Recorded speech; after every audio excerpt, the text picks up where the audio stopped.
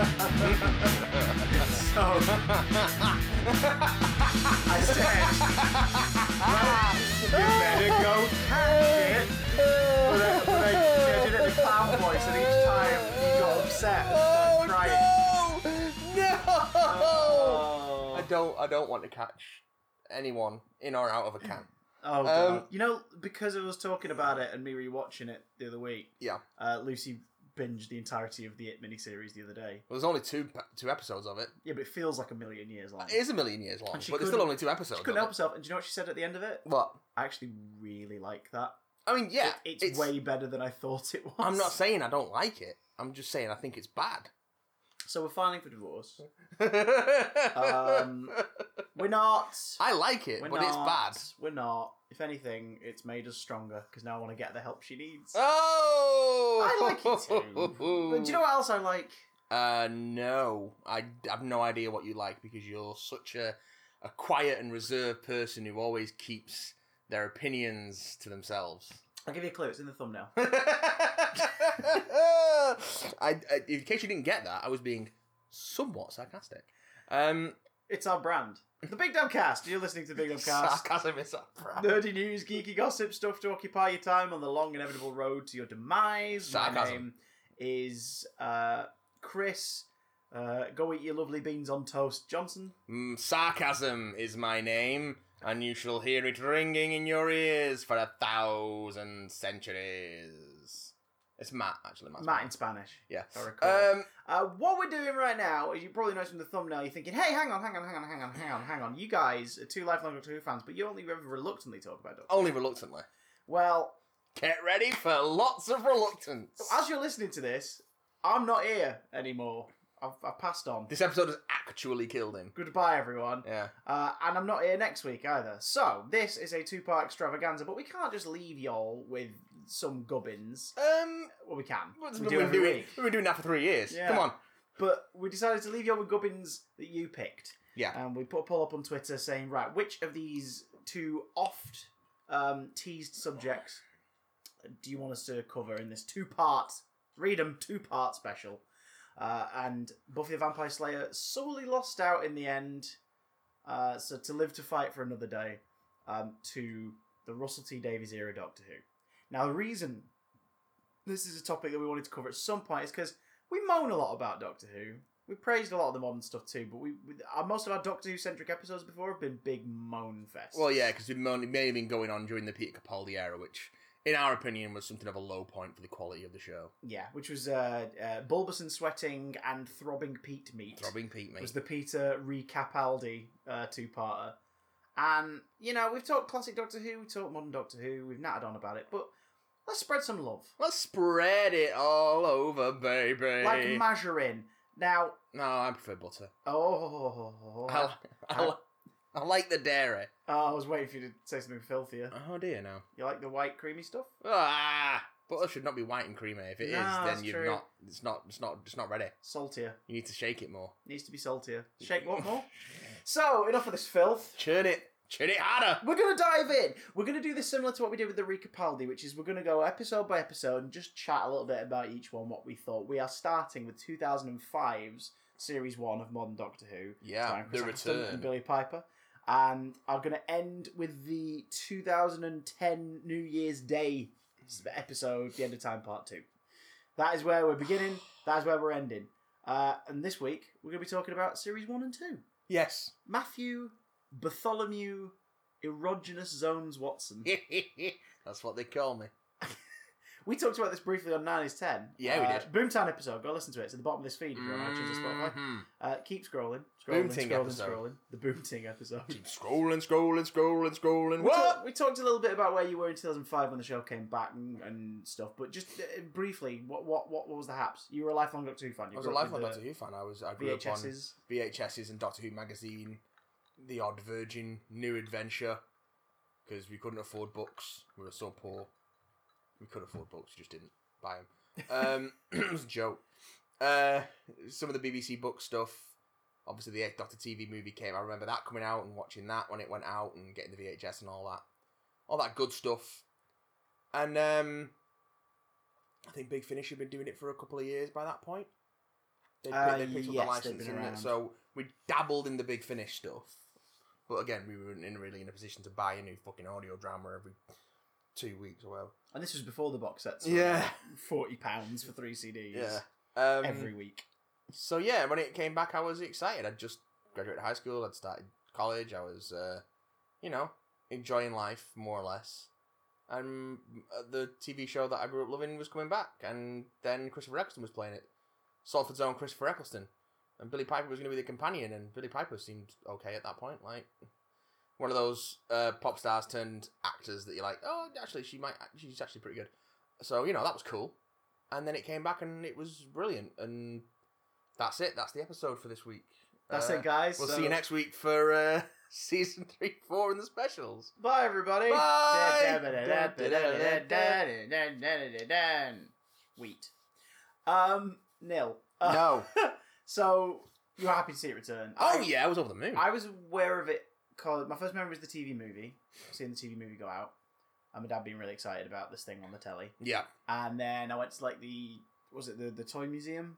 The Llangollen one, the Yeah. Dapple factory with the exhibition attached. So I went to that, and then UK Gold and BBC Two in the late 90s started into repeat seasons of Yeah, Bertie Who. I always wanted to watch that stuff. I didn't have UK Gold, so Yeah, we I had, was- we had it at my dad's, and so it was like every second weekend I'd be like, oh, Doctor Who might be on. So I'd catch bits of stories. So John Pertwee became my doctor through that, because I was just like, this is great, he's great, these stories are brilliant, Yeah. I'm loving it. And then didn't help my fear of mannequins at all. Nope. And then, in the early 2000s, one of the BBC Television, boys and girls, released a wave of DVDs in 1999. I think it was. It was like the first wave of BBC specific DVDs. yeah, and they were all silver cases. all silver cases, and it was Five like Doctors was one of them. it was Blackadder the Third. Yeah. So series 3 of Blackadder, Blackadder's Christmas Carol, the special, Pride and Prejudice.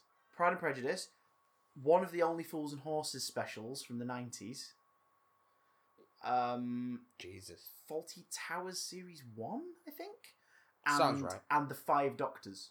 Those were like, here's BBC are releasing DVDs. Here are 7 titles Not- for you to enjoy, boys Not and the girls. 5 Faces of Doctor Who, No. but the 5 Doctors. Imagine if they did a box set, the 5 Faces of Doctor Who stories that did the rerun season of. They could do, but like they're gonna have to wait until the Blu-ray season collections have been and gone, so they can go. Well, if you don't want to spend a full box set, you can buy a compilation. the first 5 in one lovely box set. Put it in your eye. Oh. And so that got a lot of mileage. I basically destroyed that DVD through replay, constant replay. So I was like, oh my god, it's that thing that we watched, and it's that dude with the white silver mane and the strange old young face. Oh. And Uncle Terence. Oh, Uncle Terry. How we missed thee. And it was I miss the Uncle Terence. Wibbly wobbly. Just after he passed, we were watching the special features on the Time Warrior, and it's just him and Barry Letts on location chatting about it. And it's Both like, now gone, oh, yeah. sadly. Barry, I kind of looked like the Master Letts.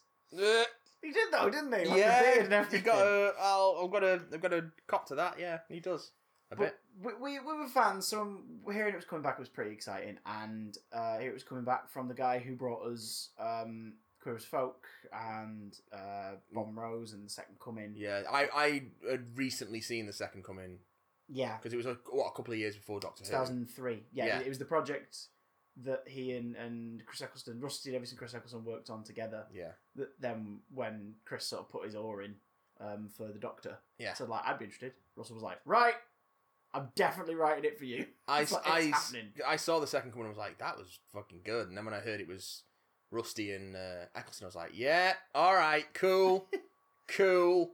The last thing of Russell's I watched before the new series kicked off, though, was Casanova on BBC Three. Yeah, that was literally just before. It's just before. It was a TV miniseries. Yeah. It was, 3 feature-length episodes, I think it is. Mm-hmm. Sounds right. And it's amazing. It is the stories of Casanova, the legendary Lothario and lover and adventurer and entrepreneur and all this. It does not, unfortunately, feature Casanunda, the world's second greatest lover. Oh, God. And that's a Terry Pratchett gag, That's so a you Terry can't blame Pratchett me for gag. that. It's a good gag. I just wasn't expecting it.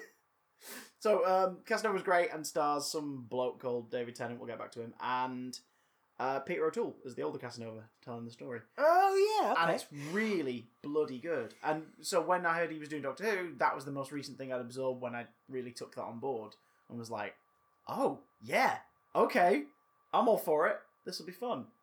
Rose, March 2005. Where were you? At home watching it, probably. I was in a caravan. It's not like the in death of Newquay. Kennedy where you remember where you were when you heard it. I do. I don't. I do, because there was something almost as memorable as the assassination of Kennedy. There was the assassination of consistent broadcast quality. Oh, yeah, that was terrible, As wasn't the it? show that Graham Norton was hosting either side of it live, Yeah. the audio bled in during the mannequins in the basement. Because this was at a point where I still had a VHS recorder, so I actually recorded the entire series on VHS so I could rewatch it before it came out on DVD. Beautiful. And yeah, so I did have I did have a VHS recording with the sound bleed in the first 10 minutes or so from the Graham Norton. Was it Strictly?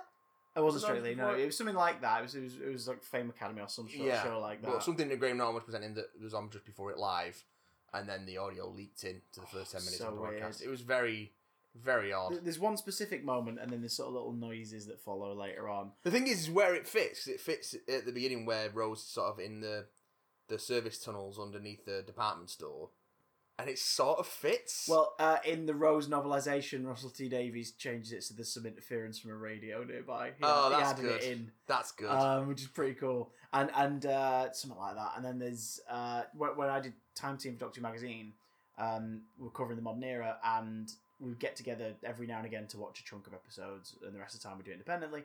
But we got together to watch End of the World, Rose, End of the World, and The Unquiet Dead, and we did it at Tom Spilsbury's flat. And he brought out the DVDs, but for Rose, he brought out a VHS. And we watched a taped copy of it, complete with the Graham Norton thing. And this is like 7 years later. This is amazing. It should be a special feature on the Blu-ray, It really. really should be. I've not dived into the Steelbook yet. I should probably have a little Optional gander through. audio alternate.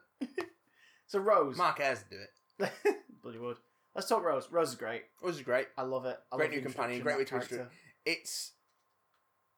character. It sort of set the sort of new tone of introducing the Doctor through the companion's point of view. And making the companion the main character. Yeah, and the audience surrogate. But the audience surrogate in a way where you see this crazy world through their eyes, rather than them just being the person who goes, "But what's this, Doctor?" But Doctor, what is this? Because as much as I love Jo Grant, that is kind of all she does. Until a later series where they sort of like, she's gonna do her own thing. But I know what you mean. Like that is the role of the companion traditionally. Yeah. Is to be the audience surrogate in inquisitiveness alone. And it was such a rare thing, really, for them to be given full-on backstories in the classic run. Like, some of them get to develop stories as time goes by. They did it with Ace, Yeah. most notably, because if you go back and watch that last season of Classic Who, it feels like very much a early prototype of what the new series would come back as. I mean, Fenric, Ghostlight, and Survival, Yeah. especially, it's just like, Well, because wow. it's at a time when TV was starting to change. Yeah. Even serialized TV was less episodic and more of an ongoing narrative.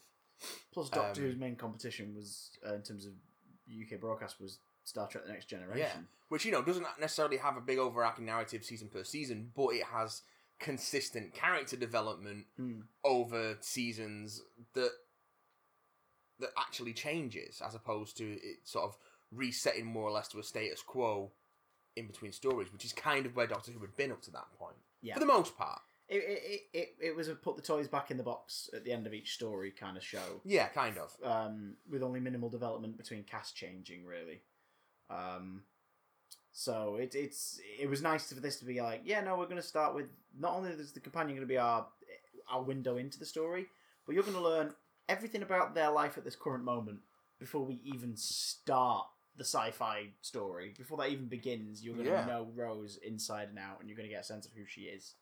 And it's all told through montage as well. It's not like fully scripted scenes. It's this really well cut, like, to that brilliant Murray Gold music that occupied that era. Yeah. You just kick off with that do do do do do do do I hear that now and I just get really excited because I'm like, oh, we're watching series 1. It's because you're a strange person. True. What? It's not like I did a 27 episode long podcast on series 1 of Doctor Who. No. Which if you scroll down this feed, you'll find at the bottom. Oh, God. Not that weird. Oh, yeah. But, yeah. So, Rose is great. The Doctor is the most stripped down version of the character visually we've ever had. You don't do what they did in the TV movie where they do they have the opening narration and a lot of backstory dumped on you. It's you get it through this, not even through this episode, through the series. Yeah. It's like we learn more and more. It eases you into it. End of the World gives us the most kind of, oh, that's where he is Yeah, now. they sort of take a little bit of time to sort of establish then, the new status quo for this character. Little bits dribble through after that. The notion that worlds have been lost or destroyed in some kind of conflict, and you begin to realise, oh, he feels responsible. Oh, is he? Oh! Yeah. And then you get to Dalek at the mid-season, which set a trend for this era of Who as well, at the middle series story where a season of television normally would dip in viewership. They would try and make it through either character inclusion, a villain return, or just the title of the episode, something that would make everyone go, wait, what? And tune in. To varying degrees of success, but it works, especially for Dalek, which is still, I think, probably the best Dalek story. In terms of at least encapsulating what makes them effective and where you can go with them. I mean, yeah, maybe. Maybe second best, because I guess you're dealing with a Dalek that's against type in it. Yeah. Well, not really. Against type in the sense that it's begins to change and develop as the story goes on. But only. We'll get to Dalek. We'll get to Dalek. But yeah, Rose is a really strong start. It does a simple sci-fi thing, uses a classic villain. Yeah, and Great uses them the exact same way that we used the first time they were used, which is dressing. It's a background to everything that's going on, and around it's just doesn't spend too much time expositing. So I think that was the strength of the show when it came back. It presented a very grounded opening story before taking you to the next very sci-fi heavy story, End of the World, straight up far future. Anus.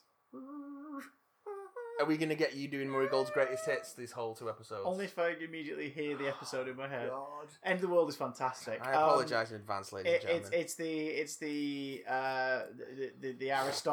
aristocratic get-together storyline of them all watching something because they're rich and they have the position to do it, but they're watching the Earth die in the year 5 billion. Yeah, it's a murder mystery at Let's All Go and Watch the Earl? The Earl. Or go and watch the World Burn Party. And sort of Rose trying to get her head around being able to time travel. Again,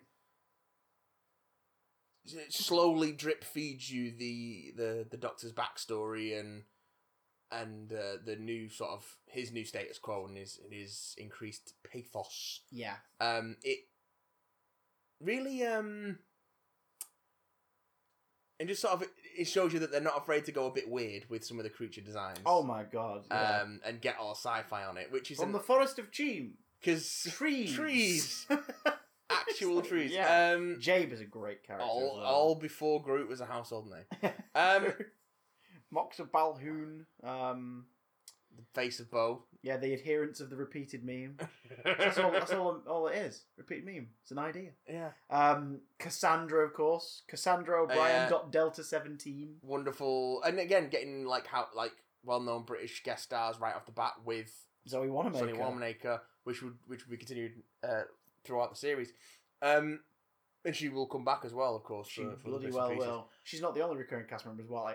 We only see her briefly in this one, but Camille Kajuri's Jackie is such a great addition to the show. Yes, of course, because that's another thing that this series does differently that starts off in Rose, is her family and her having a supporting cast as opposed to just being a lot of the Doctor's companion. The only time that really happened prior was Ace. They started to tease it with, develop it a bit. But Jo, I guess, really, because Jo was so grounded within the unit that they kind of made. Well, it was part of that era, but she was the only one who was like, oh, she has a home she goes home to, and the sort of the unit era was sort of its own sort of mini ensemble show. Yeah, because it would keep returning to this familiar supporting cast.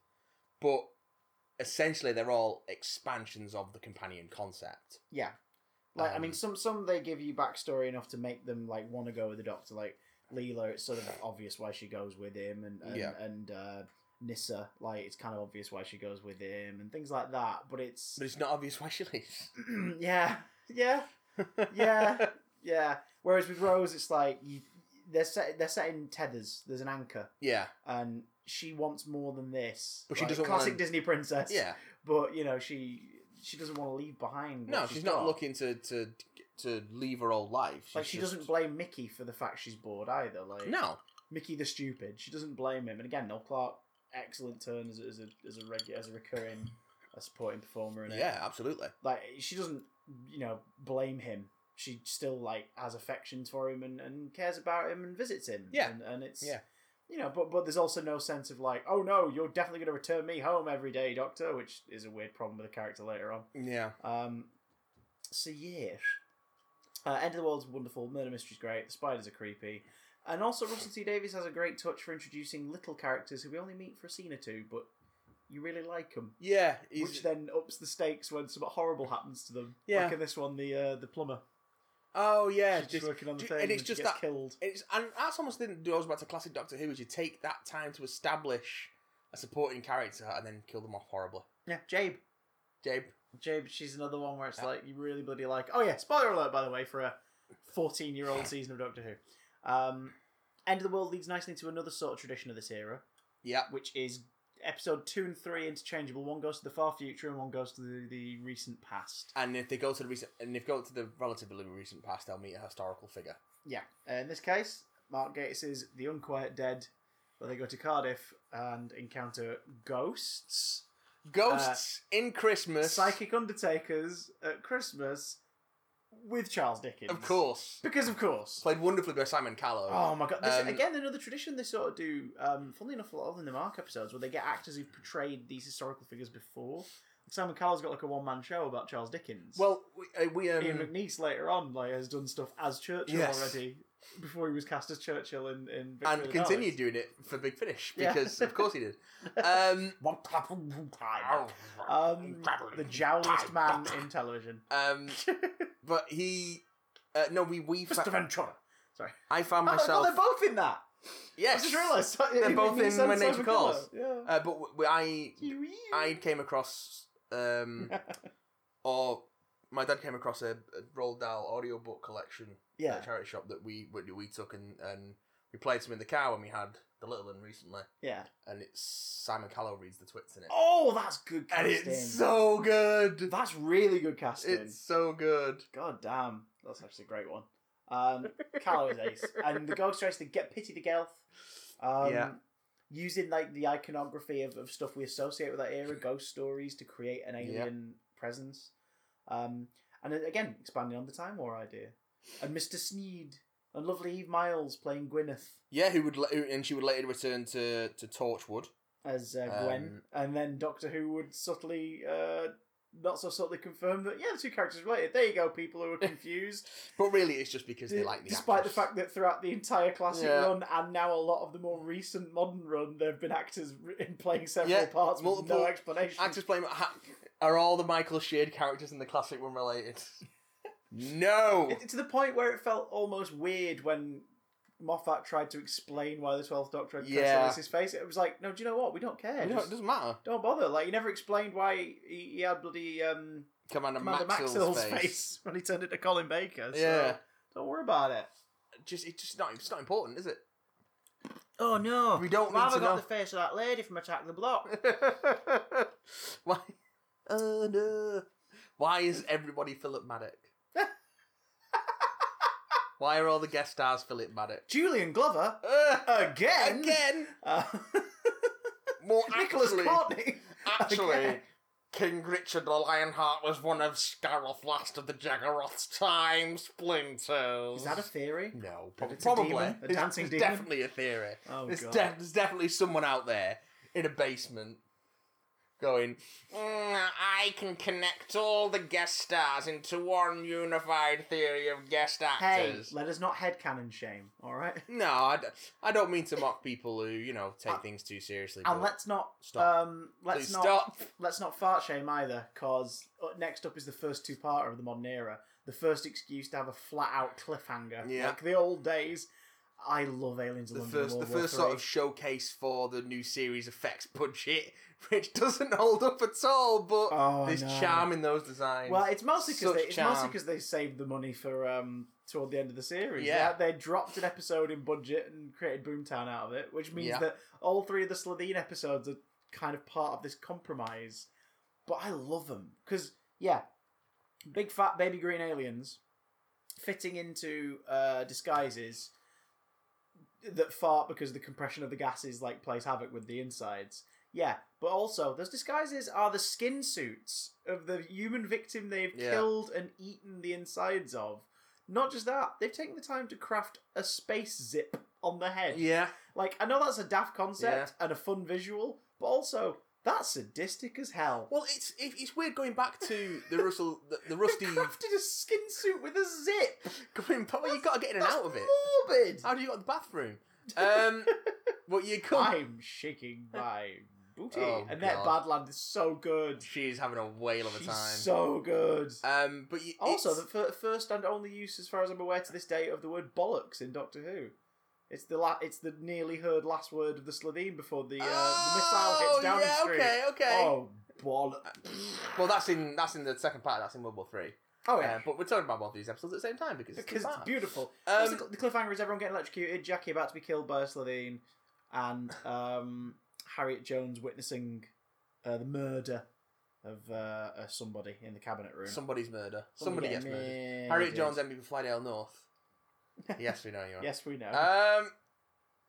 So it's if you go back to the Russell T Davies era Who now, what is strange about it compared to modern Who, or at least the later the Capaldi Moffat era, is how much lighter it is in tone. Yeah. It's It is definitely more of a show for the family that was on at 7:00 on Saturdays. Yes. Yeah. Which it got out of, and I think that was part of why there's been a problem with the show finding a sort of a home on TV for the last few years, is that it's gotten away from that very Family simple vibe. identity. Yeah, it's sort of tried to become more. I mean, there was such an obvious thing of it trying to be a bit more Game of Thronesian in tone in places, Yeah. right down to them casting Game of Thrones actors and making a deal out of it, Yeah. almost as though to be like, see, Yeah. we're like this. It's like, yeah, but you're about the daft clown alien in a blue box going to fight weird monsters, And like, I think they've got. and fanboy / fangirl out over historical Yeah. figures. Like that's But I think they've that's got. what the show should be. And I think they've gotten back to that a bit. Yeah. With the latest series. Oh, 13 It's a Doctors bit is such more- an innocent, like... It's got more of that sense of fun, but it's still a bit more sentimental. Yeah. Oh, yeah. And it's got a bit more of an emotional punch. And, Not to say that and these some of the episodes don't, but and they some of just the lean into aliens that are a bit getting more. back to that sort of dafter threats as well. Like, the Slitheen, Yeah. as grim as they are when you think about them, like, they are still these big baby things that Yeah. the practical effect looks glorious, the CGI running one not so much. Not bad, just obviously not the same as the suit. But they did it. Yeah, and then in Sarah Jane Adventures when they bring They them did it. back, because they were like, these aliens are great, but they're not going to play off as well because we've got sort of people moaning about them in the main show. So we're going to put them in Sarah Jane and use them to their full potential. Guess what? They're amazing in Sarah Jane, and at no point do they use CGI to make them run. They just have the suits run and shoot them better. And as a result, they look creepier because they're just Good. sort of like galloping up hallways. It's like, oh, this is really freaky. Like low angle shots and stuff like that. They also redesign them a bit and make them like darker green and they look really freaky. But and we also get the Blatherine. One of them, voiced by Simon Callow. It all comes back. All comes back together. It's almost like Rusty likes working with the same people. Yeah, well, in a way. And that's why a lot of his projects and are so using consistent. using the same names. There's a character in, I think it's Sound of Drums called Vivian Rook, and that is the name of Emma Thompson's political character in Years and Years. Okay. He uses Smith and Jones as surnames throughout his work, constantly. Mickey Smith, Martha Jones. Oh, why wouldn't you? No, but like as a point, like to the point where the only time he wrote for the 11th Doctor is Sarah Jane Adventures: Death of the Doctor, and Sarah Jane Smith meets the You know, the beloved companion Jo Grant, who of course got married to Professor Jones and is now Jo Jones. Sarah Jane Smith and Jo Jones. Yeah. Like, even in that stuff, it's like he couldn't resist. He's like, oh yeah, she married, didn't she? We're gonna call her Jones. He's great. I found his work, in case you can't tell. But I love the Slitheen, and that tradition's nice when they do make a threat that's sort of cuddly and weird, like the Pating in the recent years. Oh, the Pating was so cute. It's adorable, but also terrifying Yeah. when you think about what it's going to do to the ship you're in. It's like, oh, this is horrible. But I love the Slitheen. I love the introduction of Harriet Jones. Penelope Wilton is amazing. Yeah. The re-establishing of Mickey and Jackie, the classic era thing of the TARDIS not quite always being spot on. But also that Like, I thought it was 12 hours, actually. yeah, 12 months. and also Sorry. the consequences of that. Yeah. Of what that actually means for the family that Rose leaves behind. And again, it's the unit thing of there are people now on Earth who are aware that he's out there, Yeah. and have stakes in him and his friend returning because, you know, she's Jackie's daughter. Yeah. She's Mickey's, you know, ex and one of his best friends, and it's like, this is oh god, there's stakes now from not coming back. Mm-hmm. And the ending of this 2-part is wonderful, like horrible and heartbreaking and brilliantly done. Where she's like, I'll be back I'll be back before you know it, like 3 seconds for you, honestly. And the TARDIS disappears, and Jackie waits. She waits. She waits. They don't come back. Yeah. And the credits roll, and you're like, oh god, this is great. Leading us into episode 6, the start of the mid-series. Hey everybody, come back and watch this tradition. Dalek. This is the moment everyone was waiting for, really, wasn't it? Oh god, yeah. Well, the moment they said the show's come back, it was like, right, so the Dalek's going to be in it, and behind Yeah. the scenes, they weren't sure because the Terry Nation estate had circumstances and demands and parameters that they wanted being stuck to. Oh, Terry Nation with A lot of them were financial. with the transmission of resolution. Do we think that is actually a thing then?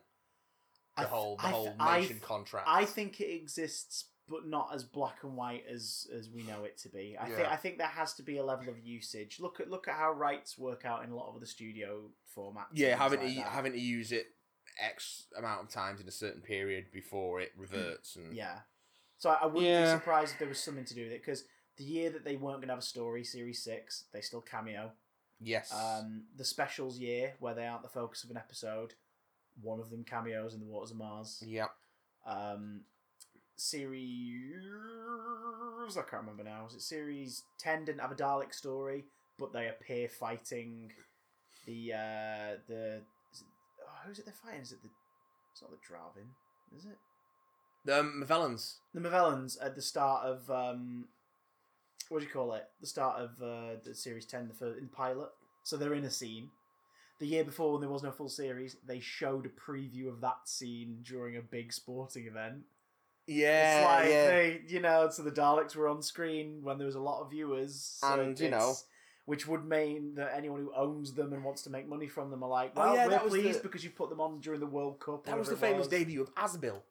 Was it the World Cup or was it Wimbledon? It was World Cup. Wimbledon was Jodie's reveal Yeah, yeah. the year after. Yeah, the Asbill. Oh god, the space incident.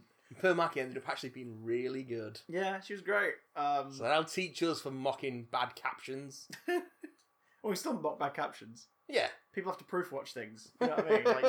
Like you listen back to or rewatch everything you've worked on to make sure it works. Wait, are you saying that there are some, not all, but there are some people within the marketing department for the BBC and its various dramas that aren't on the ball 100%? So Dalek. Dalek's really bloody good, and we're fans of its work. Rob Shearman's only script to this day for the modern series, And it was like sort of an adaptation of his Big Finish story, Jubilee, wasn't Jubilee, yeah, and which is referenced briefly in the episode. There's a pizza box with Jubilee, Yeah. the name of the brand on it in the episode. So it's like, there we go. But it's the first time with the Doctor is no longer kind of this. You know, he's not the stable guy who's leading the story and making sure everything works out all right. He goes off the rails. And it takes Rose's perspective to actually kind of bring him back down to earth. This is the start of him becoming the Doctor again. Yeah. Instead of this man who's on the run from the horrible thing he's done and the things he's seen. Like he's about to do something even worse. He's about to kill this Dalek. He's facing the things that he's done. Which is, you know, yes, Yeah. it's going to kill everyone on the planet. and stuff, but it's like he's no better than them if based on his entire thing to this point. If he kills it, and Rose manages to stop that from happening and the turn happening. The Dalek gets some human DNA because Rose reactivates it by accident. But yeah, they didn't know if they were going to have him, so a version of the script was written featuring what would eventually be reused in Series 3 as the Toclafane. Yeah. Not the exact same concept, but the idea of this like Swiss Army knife sentient weapon within a casing, a creature within a casing that was, you know. But I think if that had happened, we'd all would have loved it, but gone, that should have been a Dalek. Yeah. That should have been a Dalek. What's going on? That should have been a Dalek.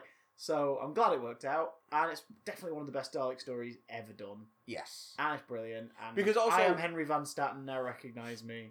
The Daleks have become such a Salt Lake joke. City, Sacramento, somewhere starting with an S. Yeah. Yeah, the Daleks are. They're in cigarette adverts and all this stuff. Everyone was like, "Oh, what are they gonna do when they find stairs?" Because nobody watched. Well, the 60s or Remembrance or ever looked at any image of them ever on a flying thing or hovering. No. But to anyone who didn't know Doctor Who, it was like, what they gonna do when they come against up a flight of stairs? You just push them down. To the point where they give Bruno Langley just that exact line of dialogue. Yeah. What was it? Scariest thing in the universe, defeated by a flight of stairs. And he just looks up and goes, elevate. Yeah. And just starts to lift. You're like, oh, that's terrifying. Yeah. So cool. And because it knows that you just know that under its case, it's like, dick. It's fucking with him, yeah. I'm coming for you. It's a vindictive Dalek. It's a Vindalek. Yeah, it's a Vin Diesel. This Dalek's all about family. I love it. I think it's brilliant. I think the redesign of them's fantastic, and it reestablishes them as a threat. Daleks are still a threat. Plus, we get to see a Dalek mutant in full glory for the first time ever. A new, lovely redesigned Dalek mutant. Because before this, they've just been like kidneys with stringy bits, or a claw coming out of the darkness, or just a little bit of a hand coming out from under a cloak, like a rubber glove painted green or something. Yeah. I love the. I got the Genesis of the Daleks toy set when it came out in like 2010. Yeah, and it comes with Fourth Doctor, 2 Daleks, Davros, and a Dalek mutant. Oh, it's just basically some stringy stuff with a brown lump in the middle. Pardon me, you put it around Tom's neck. Oh no! Help me! Harry! Sullivan is an imbecile. Yes, that's brilliant. Love Dalek. It is so good. And gives us Adam, a character played by Bruno Langley. Yeah, our second new series companion. Yeah, everyone always goes, Adam's a stupid character. What was the point in Adam? The point in Adam is very evident when you watch The Long Game. Yes. No, he is stupid, but he's not a stupid character. Yeah. He is Russell T Davies' way of showing that not everybody is right for this. No. Which they've never really done before, have they? Like, in this classic run, there's never really a story of, like, this person's going to go with him. Oh, but they screw up. Never mind. Yeah, have they ever sort of left a companion left acrimoniously? No. Like, the Doctor left someone behind or just kicked someone out? No. This is it. This is like the get out, you little shit sort of thing. In an episode that, again, without realising it, when you first watch it, is establishing stuff that will come to play later on in the series. Yeah, because people started noticing the Bad Wolf thing by now. Not obvious. I think some people have been picking up on it, but this was like the days before Twitter and stuff, so it was only like Playground and because this is back in the time when I was still active on Outpost Gallifrey / Gallifrey Base, whatever it was called at that point. I think it was still Outpost Gallifrey at that point. Outpost Gallifrey. Yeah, so I remember there being a whole Bad Wolf thing, but I think it was around this point that people started picking up on it. That it was a recurring theme. But the game station. No, it's not the game station yet. It's Satellite 5. It's a broadcaster. Broadcasting news and everything that's being beamed down to Earth is being done from here. You can have a Kronk burger, enjoy yourself.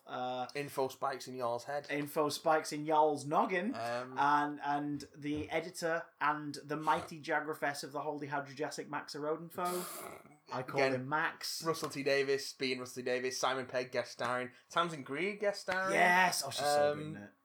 Yeah, it's a cracking story. It's really eerie, it's really good fun. And it's very it's Big Brother-esque in terms of the idea of like, this is how information is filtered, and all this stuff, which then they take to a very literal and also another type of Big Brother thing later on. Yes, it's a great story, but it ultimately serves to be like, Adam's a dick and reckless and irresponsible, and he let his selfishness get in the way of the fact that he really shouldn't be here. It's a privilege to do this. Yeah.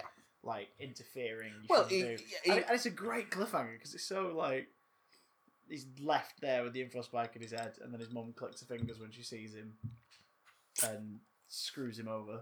Mm-hmm. And never got followed up on in the show. But if you're curious as to what happened to Adam next, go and give the I think it's called Lost in Time, the 50th anniversary big crossover event comic. Go give that a read, folks, because that story also touches on what happened next for Abby.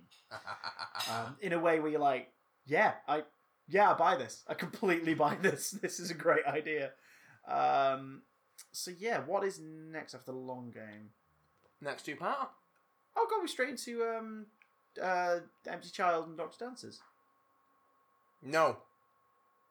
We forgot Father's Day. Father's Day. Holy shit. Oh, yeah. Paul Cornell makes his debut with the modern series, giving us Pete Tyler and a story that actually, for once, touches on the ideas of, so here's what happens if you change something, not only in your personal history, but something that needed to happen. Like, this is the story that starts to make clear the new series' established rules of fixed points in time. And what do they call the other ones? It's like there's bits of time where it is malleable and things can change because the ripples don't affect anything too vastly in terms of like the way the universe is. They do keep going back to that concept of fixed points in history. Yeah, but this is the first one to sort of show you like what can happen if you screw with it. But it's also a case of it's also a case of those rules are as malleable as the person writing the story. So it's not. It all depends on who. They introduce the concept, but they're not necessarily consistent with it throughout the following series. Because this story introduces the Reavers. The Reapers. Yes, the Reapers. Which are these horrible beasts that live outside of our dimension and can only get through from the time vortex if things are screwed up and time starts to get sort of the barriers of the linear time as it was start to break. There's a wound in time, and they're here to clean it. That's the one. And they apparently were held back by the Time Lords in the days of yore. Yes. But not anymore. And as a result, they're going to kill everybody. Yeah. And eat them to cleanse the wound. But because the Time Lords... They're the Langoliers, but better designed. Yeah. Well, they sort of imply that like they've always been allowed to do this. Yeah. But then the Time Lords have cut it off before it gets to things. Like the Time Lords have, as we know from the classic series, they're not... shepherded it rather than just letting it... It's like, yes, we'll let them get in there and devour certain things, but then we'll stop it and cut it off there. And we'll fix the rest. Yeah. Whereas now, without being kept in check, they're just going to keep devouring all of existence and all of reality, person by person. Because, if you're given a smorgasbord and no limit, you're just going to eat it all, aren't you? Pretty much. And it's very Stephen King as well. Like, something Langoliers in that, like, places of holy belief and this, that, and the other things that are older than a lot of recorded time and whatnot are sanctuaries. Like, they can't get into the church at first. They just physically cannot get in because it's so steeped in like belief and history and all this stuff. It's just old. It's old as balls, and they can't break through it unless they have a connection. That connection ends up being Rose touching the younger version of herself by holding the baby. Great idea. Jackie's 80s hair, brilliant. Who plays Pete Tyler? What's his name? Is it Sean something? I think so. Give me a sec. Because he's absolutely phenomenal. Phenomenal. Banana. Ding dang dingle do. But he's wonderful. And the moment of realization when he sees the car spinning around outside, like, you can tell time is trying to correct itself in some way. Because the car that knocked him over, Sean Dingwall, the car that knocked him over has repositioned itself to outside of the church and keeps swerving. The driver seems like he's going to hit something and then it disappears. And he puts the pieces together and realises what he has to do to basically make sure that his daughter lives and life goes on. It's like, oh my god, this is nuts. And just creepy. The first time the series feels like it's in true peril because the Doctor gets devoured and is gone. Yeah. And it's up to not even Rose. Rose can't do anything. And Pete does it. Making the sacrifice play. Going into the thing that the Doctor does in that episode, we're talking about the married couple and everything, like, ordinary, like, is the most wonderful thing ever. Like, he's never had that. He's never had what they're gonna have, and he wishes he could. It's a And show. It's amazing, and an ordinary man saves the day. It saves the universe. These first couple of Rusty series are almost completely without cynicism. It's wonderful. It's Wonderful. It's a beautiful thing. Now, speaking of cynicism, Moffat rocks up. Yep. For his first two-parter. Yep. Say what you want and think what you want about Stephen Moffat, but I think it's sort of unanimous on our side that we're not too keen on a lot of his choices in his era as the showrunner. No. But we really like his stories. This is where he gets during this era. Yeah, this is where he gets his feet under the table as the scary Doctor Who writer. Yes. Empty Child and the Doctor Dances, World War II, gas mask zombies, injuries as plague, Are You My Mummy, The Blitz, Victor Meldrew turning into a gas mask zombie. Yeah. Squareness Gun, the weapon factories of Villain Guard. To grow bananas there now. Bananas are good. And Captain Jack Harkness, a character co-created by Moffat and Russell. Who, again, will pop up, not only does he join the TARDIS crew in this story, become our third regular companion of the series. But pops up again, and again, and again, and again, and even gets his own spin-off show. Because that was the thing that happened in the Rusty era, was the spin-off shows. Yeah, Avengers. Which we're not really going to touch on before the Avengers. Yeah. We'll do that another day. Because then I have to watch what can be asked. Captain Jack's wonderful. Yes. And he's a great addition. John Barrowman, just being all John Barrowman, charm and smile and flash. And the first, openly strictly heterosexual character in the show. Openly pansexual. Yes. As he put it one day, anything with a postcode. I think is how he worded it in an interview. Which is great. He's an equal opportunity seduction artist. Yeah, but and they're very open with it. He's one of the first very openly sexual characters in the show as well.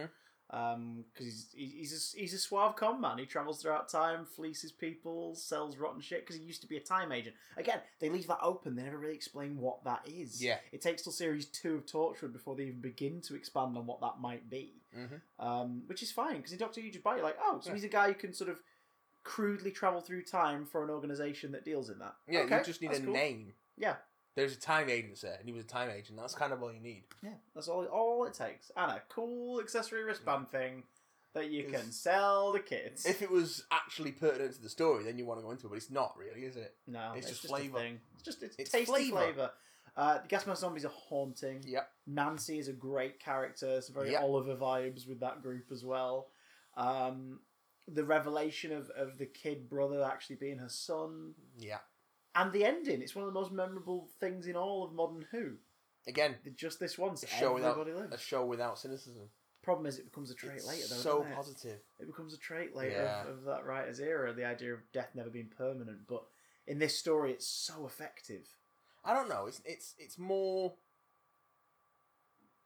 It's more a thing. The whole reversal of death constantly tends to be a more of a thing in the Moffat era. But it's in his Russell era too. Yeah. I think he tends to be better at making which it you can stick. find out all about in an excellently written Five Who Fans video called Stephen Moffat's Greatest Fear, which some handsome man put together. What, Billy? No. John? No. Dan? No. Phoenix? No. Oh. Who? Doctor Who, that's who. Love Empty Child, Doctor Dances, and it leads into one of my favourite episodes of the modern series ever because I admire how the hell they managed to pull it off.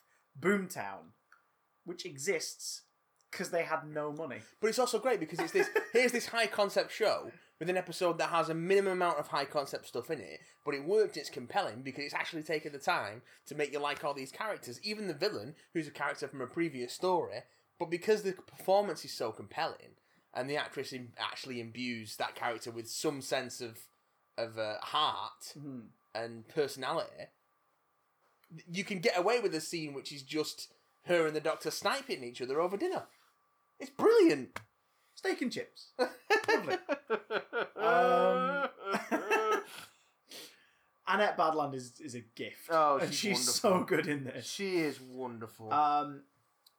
Some great practical effects. Sets up a thing that is used for years after in both the main show and Torchwood, the Rift in Cardiff, which, unbeknownst to us prior to this episode, was actually set up in The Unquiet Dead. Yeah. And this is spinning out of it. Which is how you do story arcs without making them heavy-handed. But there's you also tying things in your series so people can go, oh yeah, from the other week. There's very much a sense, not so much when you first watched it, but when you go back to it, that Russell was building a universe and building connections that he could then use for future stories. Absolutely. And even future spin-offs, which he did. Also gave birth to one of the most used GIFs on British side of Twitter in forever, which is of John Barrowman going, whatever, with his fingers. Mickey comes back. We finally sort of get to learn a bit more about him from his point of view after having learned what he dealt with being blamed for Rose's disappearance. Poor Mickey. We learn that Rose is a bit of a selfish get as well in this one, just a little bit. Trisha Delaney. You don't even like her. Which is right, because it's like, oh yeah, Rose is 19. Like, she's not really grown up yet. She was definitely ahead of her time, but like, she's still a bit of a strawberry teenager. She's still living in the clouds a little bit. And she's not thought really about Mickey and what she left behind and what it meant to him for her to vanish from his life. She's too busy being off with her two space boyfriends. Yeah. Oh god, yeah. I can't remember what the random rhyme they end up doing is. Something off into time and space. It's like, look at you lot, pathetic. Yeah. You are. Do you know how insufferable you are? But it is that sense that when Mickey comes back, Mickey comes in, it is they have been on so many adventures between the Dr. Dances and Boomtown.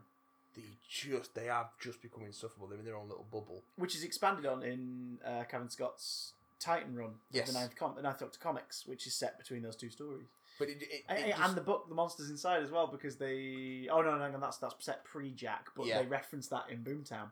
They reference one of the BBC books in Boomtown just to see her, and talk about Woman Wept and all these things. It's like, oh my god! So those books that we can get for a relatively decent price of like $5.99 each, we could read those as the series is going on. Some of them were not bad. I didn't read all of them, but I read 4 or 5.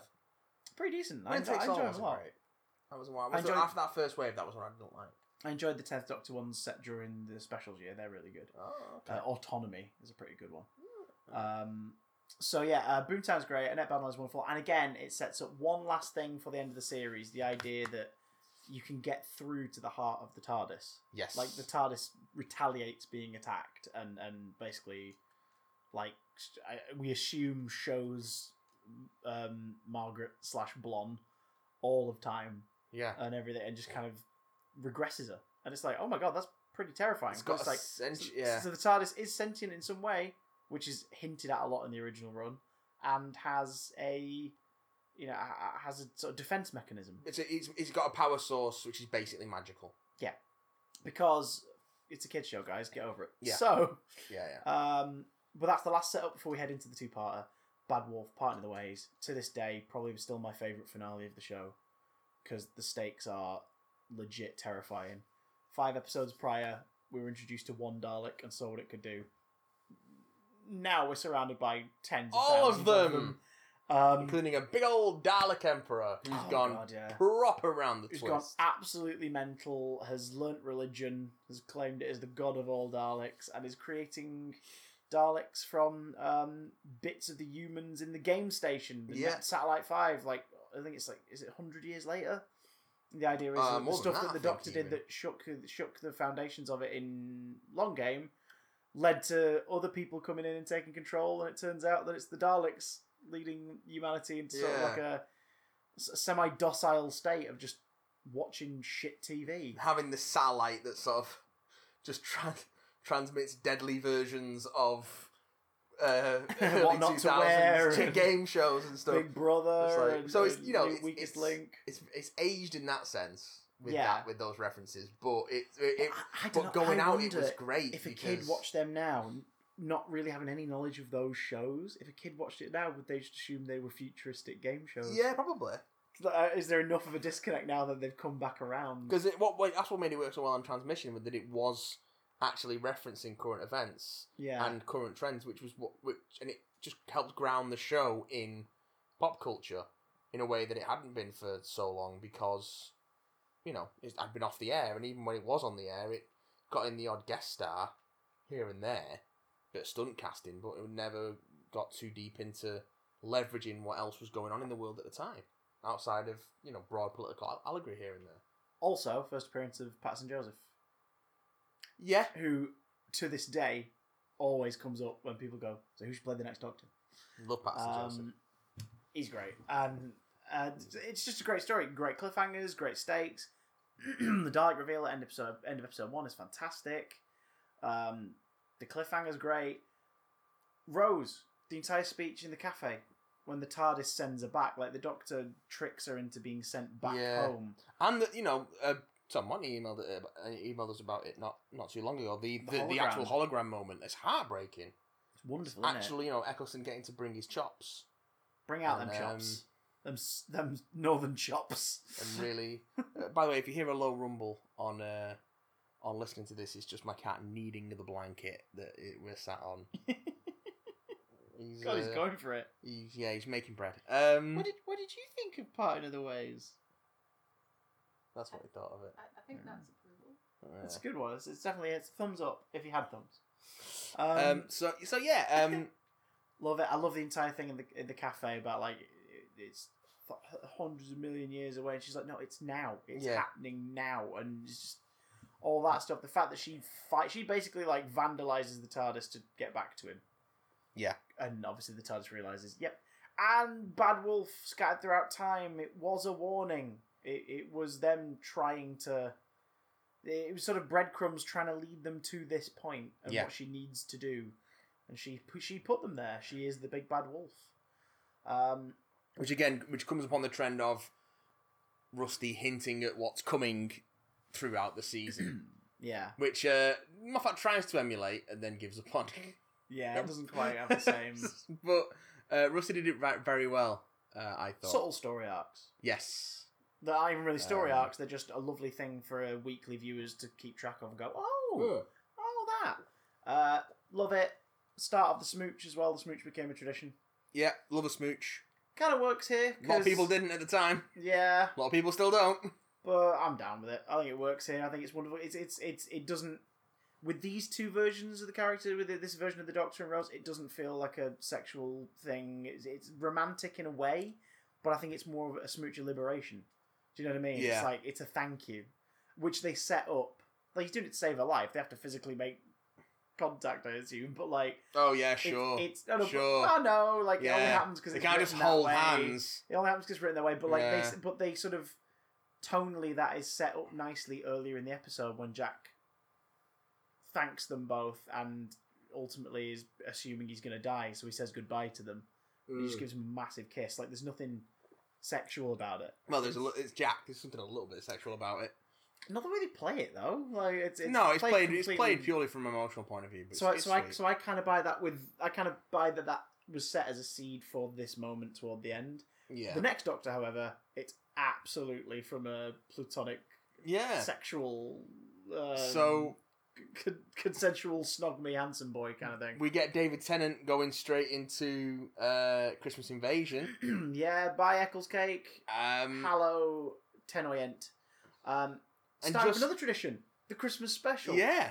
Which I still think this is the best one. Because it's simple. It's present day set, so the Christmas thing is just, it's happening at Christmas. It's Christmas 2006 in that so story. many of them have been so bad. Particularly during the Moffat era, that I find it hard pressed to disagree with you there. But it's simple. There's evil Santas. There's evil Santas with explode with rocket launching brass band instruments. Yeah, there's the Sycorax Killer Christmas Tree. Yeah, Sycorax Rock.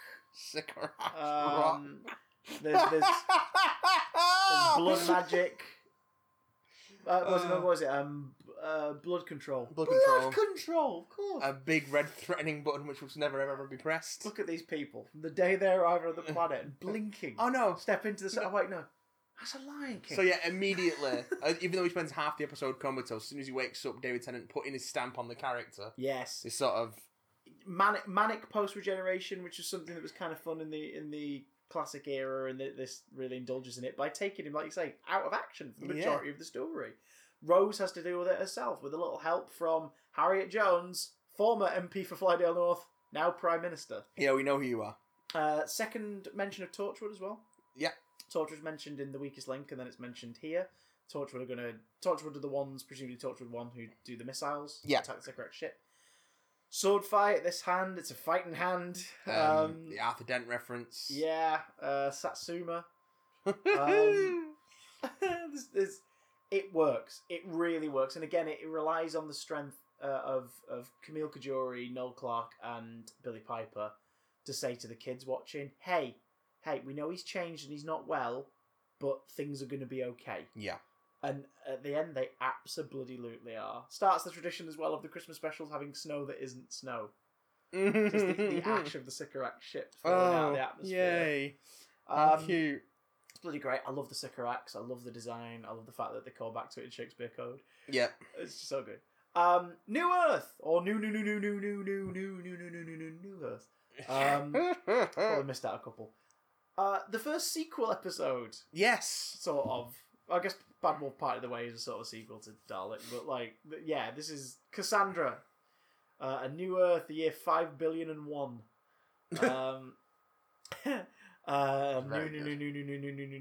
New York, and it's a comedy caper. It's probably one of the weakest series openers, but I kind of consider the box set order to be the right order. So Christmas Invasion's sort of the series opener, really. This one's more of a, hey, here's the new guys, aren't they fun? Let's have a good time. Yeah, I can see that. I can see the argument for that. Bit of humanity for Cassandra, bit of backstory. Yes. Zoe Wanamaker gets to appear on camera. Yes. David and Billy get to show off their comedy chops as they play Zoe Wanamaker's character like themselves. Establishes the differences in their relationships. Yeah, we get the snog for this season. Oh, and Cat Nuns. And Cat Nuns. Who doesn't like Cat The Nuns? Sisters of Plenitude. God, he's good with names, isn't he? Zombies that are cured in a ridiculous way, but it's a kid's show. So cured by magic hugs. Magic hugs and a cocktail of medicine. Followed up by one of the best historicals of this run, Tooth and Claw. I love Tooth and Claw. Tooth and Claw is so good. Absolutely love it. Queen Victoria. The running gag of trying to get her to say a famous catchphrase. The running gag of a companion attempting a voice or slang in the Doctor. Yeah. No. Don't do that. Don't do that. David Tennant getting to show off his natural Scottish accent. Yeah, which impressed so many people because they didn't like, realise oh, that's so his good. voice, guys. No, he's that's Scottish. His actual voice. The dungaree outfit, which is adorable, and my favourite look for Rose, and I was so annoyed we never got an action figure of that. Oh, and don't forget, there's a fucking werewolf in this. Yeah. It's a werewolf story, A by the werewolf way. who has aged a little by today's standards, but that looked fucking excellent.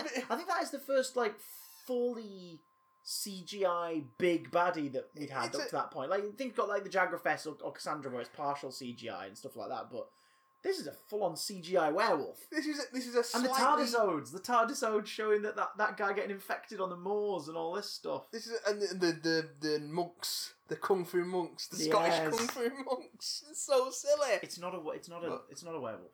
It's a lupine wavelength Hemiveriform. Oh, okay, sure. It's fucking werewolf. Because Russell loves his words. He loves it. He loves long words. Mistletoe and diamonds and oh god, it's Albert.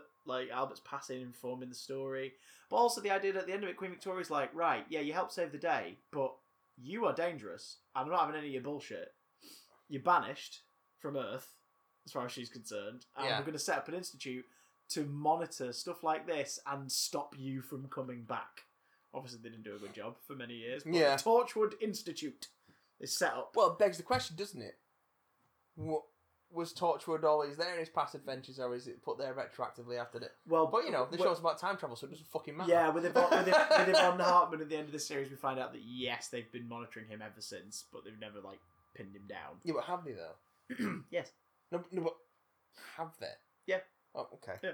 I don't think you get what I'm saying, Chris. Have they? Yeah. Okay. Yeah. School reunion. the shows aside from obviously lip service of Daleks and Autons, like, and the Cyberman head in Dalek and things like that.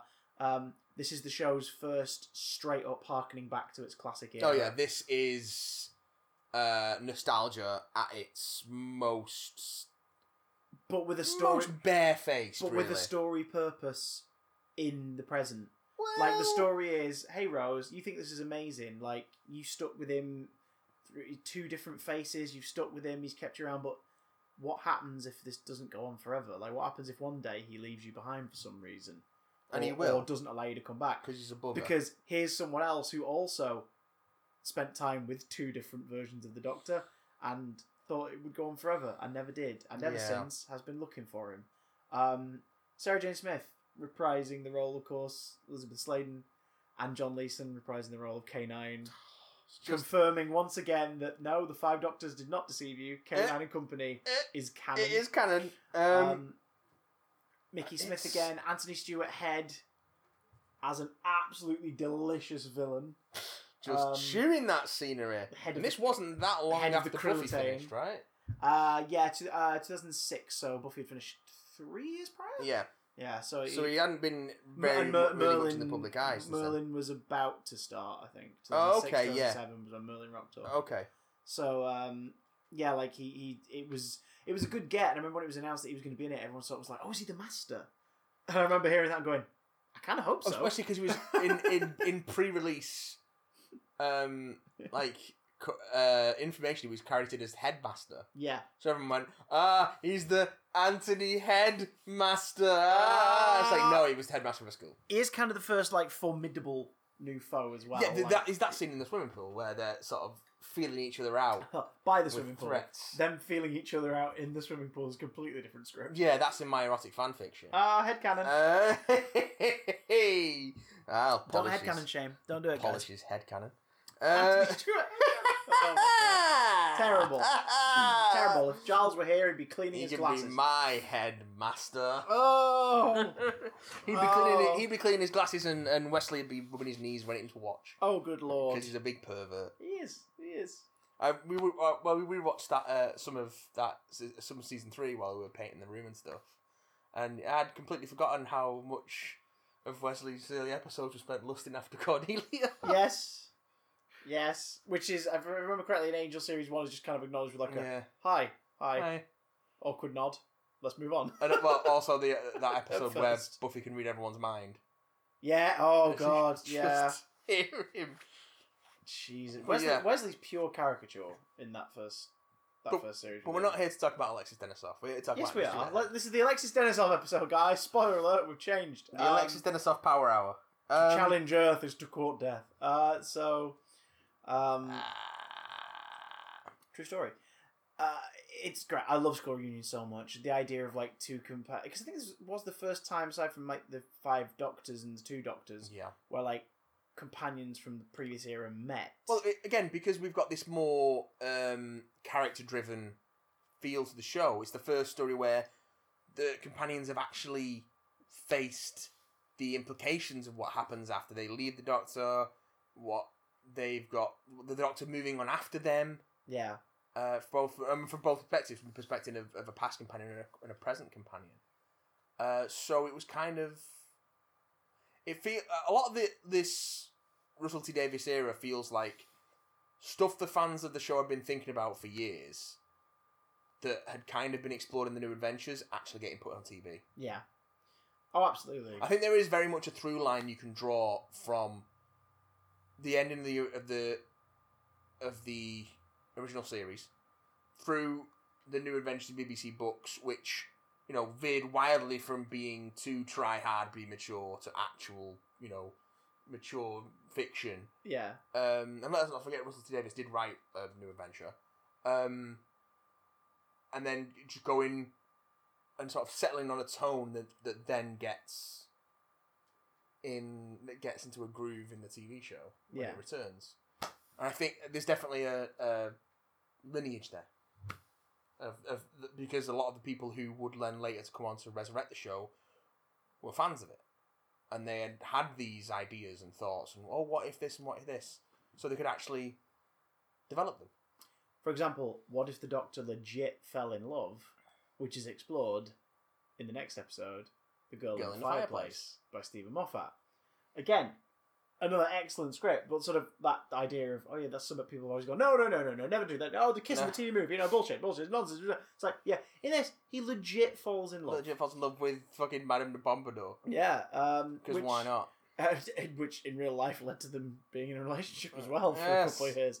Sophia Myles and David Tennant were an item for a while. Like, well, indeed do. And it works, like, as it sounds weird, but like that chemistry works very well within the context of this story being told. Because when you get people like coupling up on set and stuff. You totally buy it when you watch it. You're like, my God, these two are adorable. Like, you buy it.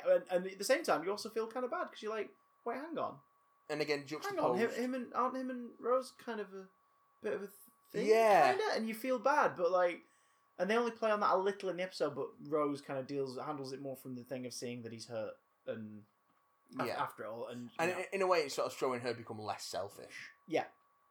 She again becomes more of a theme as the show goes on. More Mickey too. Mickey becomes a full-on companion in this story, travelling with them. And of course gets thrown into an adventure with a ship trying to repair itself with human body parts. Yes. Banana daiquiris. Creepy clockwork robots, which are a wonderful design. Oh, so good. They are so good. Like, those 12-inch dolls that came out in like 2007. Yeah, man, I took about 17 of them. I had a Cyberman. Like he's got about 17 of everything. I had a Cyberman and I'm sure I had another one. I can't remember which though. There was a Cyberman, there was a 10th Doctor, there was a clockwork robot, there was a Jadoon. Oh, I wanted the Jadoon, but I never managed to get hold of it because I just thought it looked cool. But so I had a Cyberman. I've sold my Cyberman since. Try saying that sober. Never. And then what do you call it?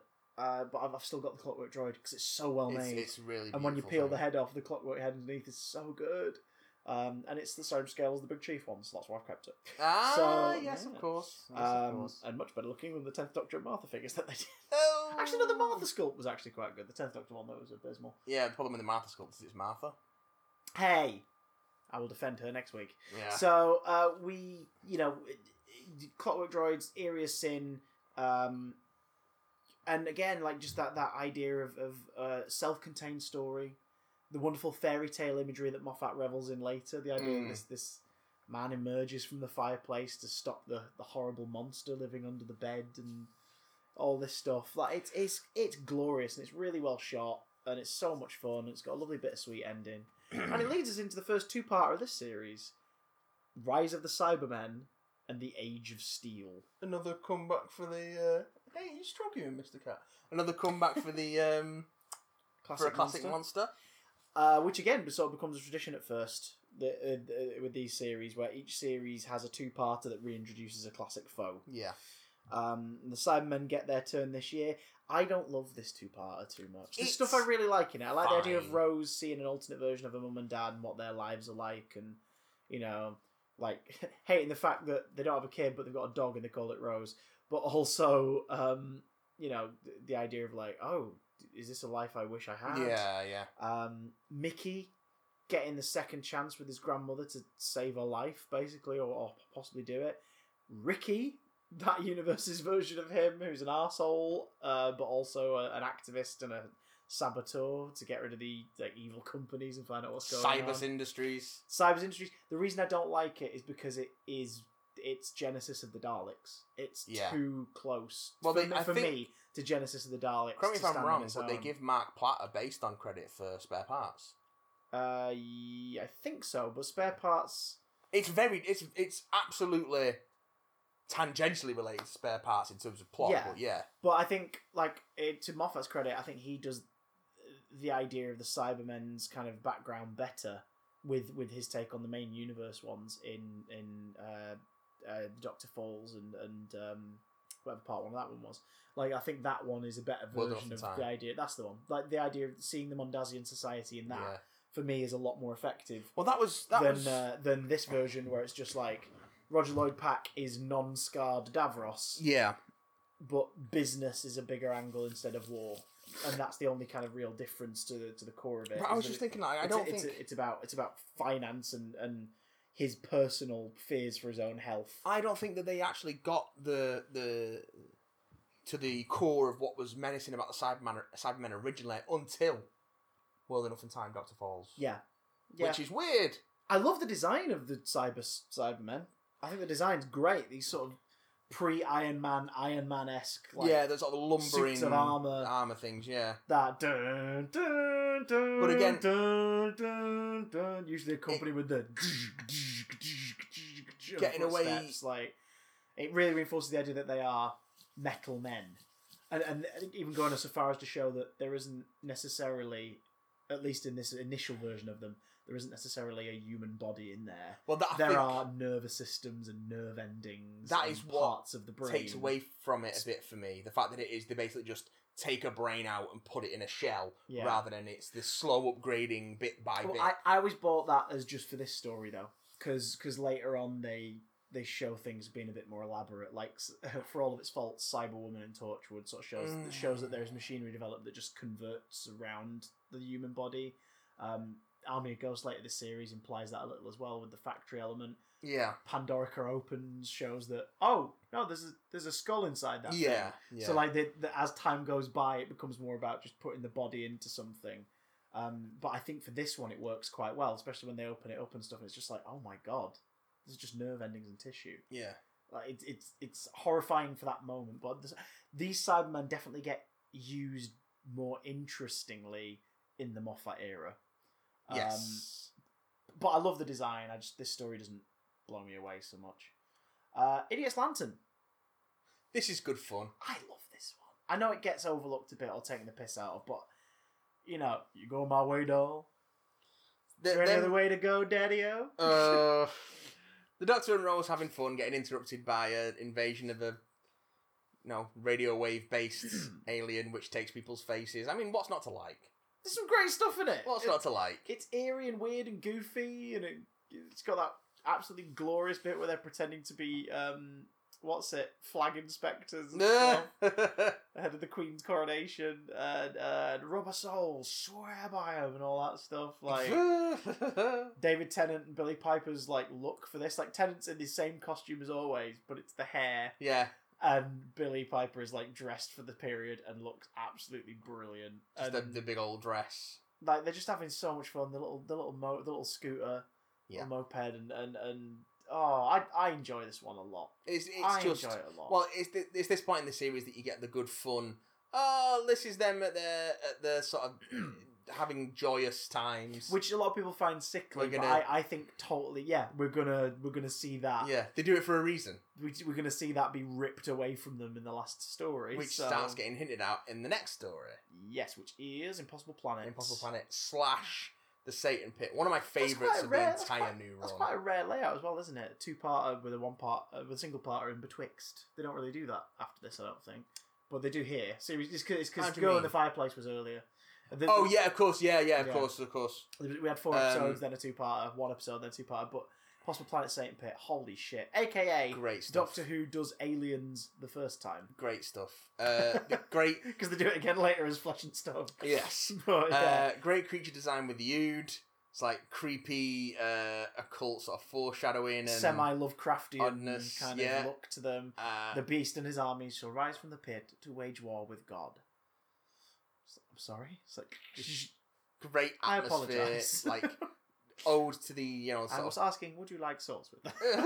Oh my god, this is horrifying. Yeah, the atmosphere is the all the stuff with the air ducts and ode to the classic base under siege stories, basically. Toby Zed, simple stuff. Red eyes, the glyphs appearing on his skin. The score, Maury Gold goes all Lord of the Rings on this piece. There's Don't way more turn around to me. If you look at me, I can touch you. Die. Gabriel Wolf. Yeah. As the voice of the Beast. Yeah. Right, so I'm probably misremembering this, but I'm sure I read up on it because I was curious. And someone prove me wrong in the comments if I got this wrong. But I'm sure they didn't hire him because he'd been the voice of Sutekh. No. They hired him, and then at some point after the casting, someone went, "You do realise he's been in this before as the voice of basically Space Devil." Yeah. Like the Egyptian god of death from space. And then it added this beautiful extra thing of, oh, maybe they're all kind of the same thing, and this is all these are all branching Yeah. entities that come from the same That's idea. something that comes up, yeah. And it's like, that's amazing. So it's like, again, it's sort of a subtle classic series villain return in a way. That came up in the fan base quite a lot at the time. On Outpost Gallifrey. Yes. But it's a great touch. Scary, dude, freaky. They create a crew that you really get to like. And then kill most of them off. Yeah, you have the whole eerie scene with Ida and the Doctor over the lip of the thing, and he's like, that whole bit he talks about where it's like the urge where you just see something like that and you just want to jump. The urge to see what they're at, like he's on the edge. Yeah. And that whole speech about like, just, what does it mean? Like, I might die. I might not. Like, it's about finding out what there is. It's about taking that plunge, and all that stuff is so good. The iconic orange spacesuit, so iconic that they repainted it and then reused it a million times because it was cheaper to do so. Yeah. But it looks good. It makes for a great action figure. I love it. I think it's great. I love that 2-part so much, and it's like you say, the seeds are sown. The lost child who was going to die in battle so very, very soon. Yeah. And the idea of the Doctor and Rose talking about maybe actually settling down. They talk about getting a house. Well, yeah, because there is because they lose the TARDIS. Yeah, they think they're going to be stuck. And you can see his world is completely destroyed by that notion, but you can see him coming round to the idea of doing it with her. Yeah. And being happy. And also settling down. Hey! Let's tear that away. What is the immediate next one? The immediate next one is an episode I can't remember. Hang on, so we're doing this from memory because we're gubbins like that. New Earth, it's short notice sooner, isn't it? Too close, School Reunion, Go on the Fireplace, Ages to the Rise of Cyberman, Here's Lantern, So we've got 4 episodes left. So this is Love and Monsters. Oh, fuck off. Love and Monsters, right. I hate Love and Monsters. I know you do, and you're wrong. No, you're not. Opinions are not wrong, folks. Opinions can't be wrong, but they can be unless you like Love and very Monsters. Wrong. Love and Monsters is great, and I shall tell you for why. Tell me for why. It's bold.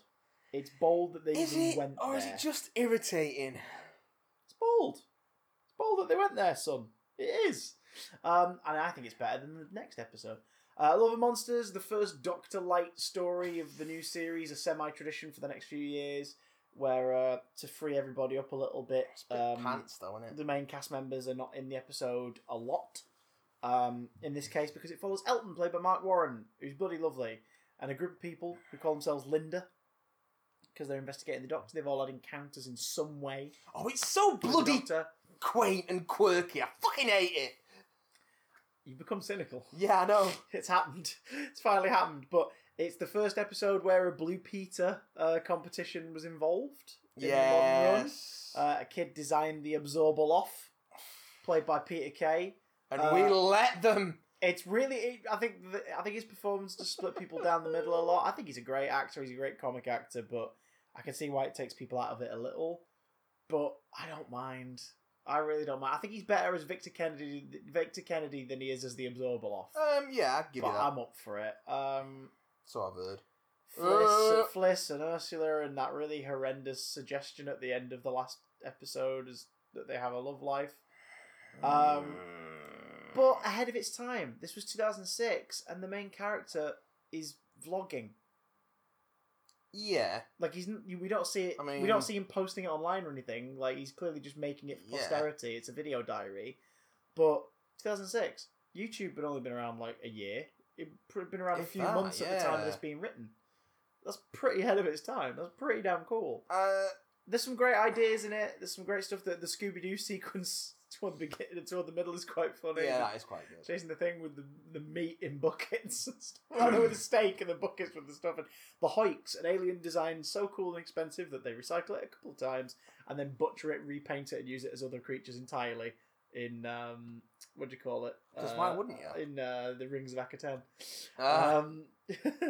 So, it's I like Love and Monsters a lot. I get why people don't, and I for a long time was like, no, it's a bit stupid. But the more I look back at it, the more I'm like, I miss stories like this. It has stuff like the Jackie scene, where she confronts Elton Yeah, on the fact the idea that he's getting close to her to sort of get close to the Doctor and stuff. The idea of it. Yeah, and that she talks about the ones left behind. Like no one ever thinks about the ones who've been left behind, and it's like, oh my god, Camille Kajuri gets to like show off her comedy and tragedy chops in this episode and nails it. Speaking of tragedy, the next story is Fear Her. It's all right. No, it's not. It's okay. No, it's not. No, it isn't. Fear Her has got some. It does not deliver on its promise. No, it's got some At all. excellent ideas in it. It really has some excellent ideas. I mean, but I could say the same thing about Love and Monsters. It's still tripe. the difference for me is I think Fear Her kind of lives and dies on two things: the execution of the eeriness of the illustrations and their role in the story. Yeah. And for some parts it works. The Scribble Monster is a charmingly daft-like idea. Yeah. And the picture's moving and the idea that she draws the Doctor and then the TARDIS disappears, Rose turns around and the TARDIS and the Doctor have gone. Like, that stuff's really eerie and creepy. But then just, like, the way they depict the menace of the father, which is a very dark and interesting story, just doesn't work. They just don't go far enough with it. Yeah, it's the problem. It's too subtle. But the other thing it lives and dies on is the performance of your child actor who is at the centre of the story. And I'm sorry, I do not think the Chloe Webb performance is good enough. It's comedic by accident. You know what I mean? Because she's so stuck in that, like, you know, I love Chloe Webb and all that stuff. It's like, they should have let her emote and be herself a bit more before they did that stuff with Air Soulless. Yeah. Because I bought her mum's Fear and Worry. I didn't buy the kids' Peril. It was ridiculous. But whatever. We get the Doctor running with the Olympic torch, which has aged and dated it really badly. But yeah, do you know why it dated it though? Really significantly, because everyone said in the run up to 2012, for at least a bit of the torch lighting, a bit of the marathon, can we get David to do it in costume? Because at least then it's kind of a funny joke. You're doing the celebration of British culture as part of the different people running with it. You go, oh, there's Doctor Who. That's funny. And also, then it's like, oh, it's funny because he did it in the thing. He wanted to do it for like a street. You know what I mean? Yeah. But they didn't. And it's like, that would have made. I think that would have put the episode up a little higher because it would have been like, oh, it's that one that caused the real life thing. What is next? Now we're getting into Army of Ghosts and Doomsday. Yes. This is a dream come true. Because the Cybermen and the Daleks have been in images together quite a lot. This was awesome. But they'd never been on screen together like this, and they'd never had a fight on screen. This was pure fan service. Yeah. Again, like I was saying about a lot of Russell Little's era being things that fans have been thinking about the implications of through the wilderness years and exploring it in their adventures and BBC books and all that sort of stuff. So we actually getting to do a lot of that stuff and explore it. And, of course, one of those things is, who would win, the Daleks or the Cybermen? You would destroy the Cybermen with 4 Daleks. We would destroy the Cybermen with 1 Dalek. Is that you are superior in only one respect. What is that? You are better at dying. It's just like, oh, bitchy Daleks, fantastic. Handbags at dawn. The Dalek, if I remember correctly, the Radio Times and a couple of other things spoiled that the Daleks would be coming back in some way. Yeah, I think so. But I managed to avoid a lot of it. It was 2006, guys. The internet wasn't readily available in everyone's palm at all times. So as a result, I knew that there was something Dalek-y happening, but I didn't know if it was in the show. Like, I thought maybe it was just like a photo shoot or whatever. Yeah. So when they emerged out of the void sphere at the end of part 1, yeah, I was like, oh my god, we're getting both of them. We're getting both of them in the same story. Magical stuff. The end of Rosie's story, as far as we knew, yes, played beautifully. This is the day I died. Because as far as Earth's records are concerned, our existence, she's not there anymore. She's gone. Yeah. Jackie gets sort of a chance at the life she missed and that she was longing for.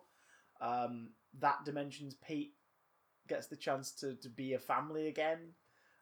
We see Mickey. We find out that he's joined Andrew Hayden Smith's Jake in fighting Cybermen. Yeah, joined the Resistance. Destroying what's left of Lumix's legacy, and learning that the Cybermen have been trying to breach dimensions to escape their execution in that one. Like they've ruined a lot of the world, but they've been kept at bay, so now they're trying to escape elsewhere. The idea of people befriending ghosts. This is one of those stories as well where like we come back after a period of time has passed to find that Earth is doing stuff that the Doctor and Rose are like, wait, what's this all about? Yeah. Which comes back a lot later on as well, especially next series. It's a big thing next series, yeah. And that is so cool. I think Army of Ghosts and Doomsday is a damn fine finale. Again, it was, it was Russell defining his era as with event television. Yeah. Like creating event television. Tracy Ann Oberman. Yeah, great guest star. As Yvonne Hartman. Oh, yeah, she's good. It's Tracy Ann Oberman. Jackie as the companion, like, so the disguise, pretending she's Rose and all this stuff. It's quite funny. It's, these first 2 seasons of Doctor Who are incredibly strong. And I guess they had to be because it was such a big thing that they were bringing this show back. And if it had failed, if it had been comic, people would have laughed it off the screen. But it was just comic enough for people to fall in love with it again. And people to fall in love with it from scratch. Do they keep it up, though? Find out next week! Yes! Big Damn Cast on Twitter, Big Damn Stream on Twitch.tv. You can also support the show for as little as $1 a month on patreon.com/BigDamnCast. Yes. Get a bunch of perks, including photos of my nipples. Nope, no photos of anyone's nipples. Okay, check the Patreon page just to be sure. I'm sure the nipples are one of the first. Nope. Or they just post it. I don't know. We're gonna go now. Starting to get old. Back to the No. See you next week, guys.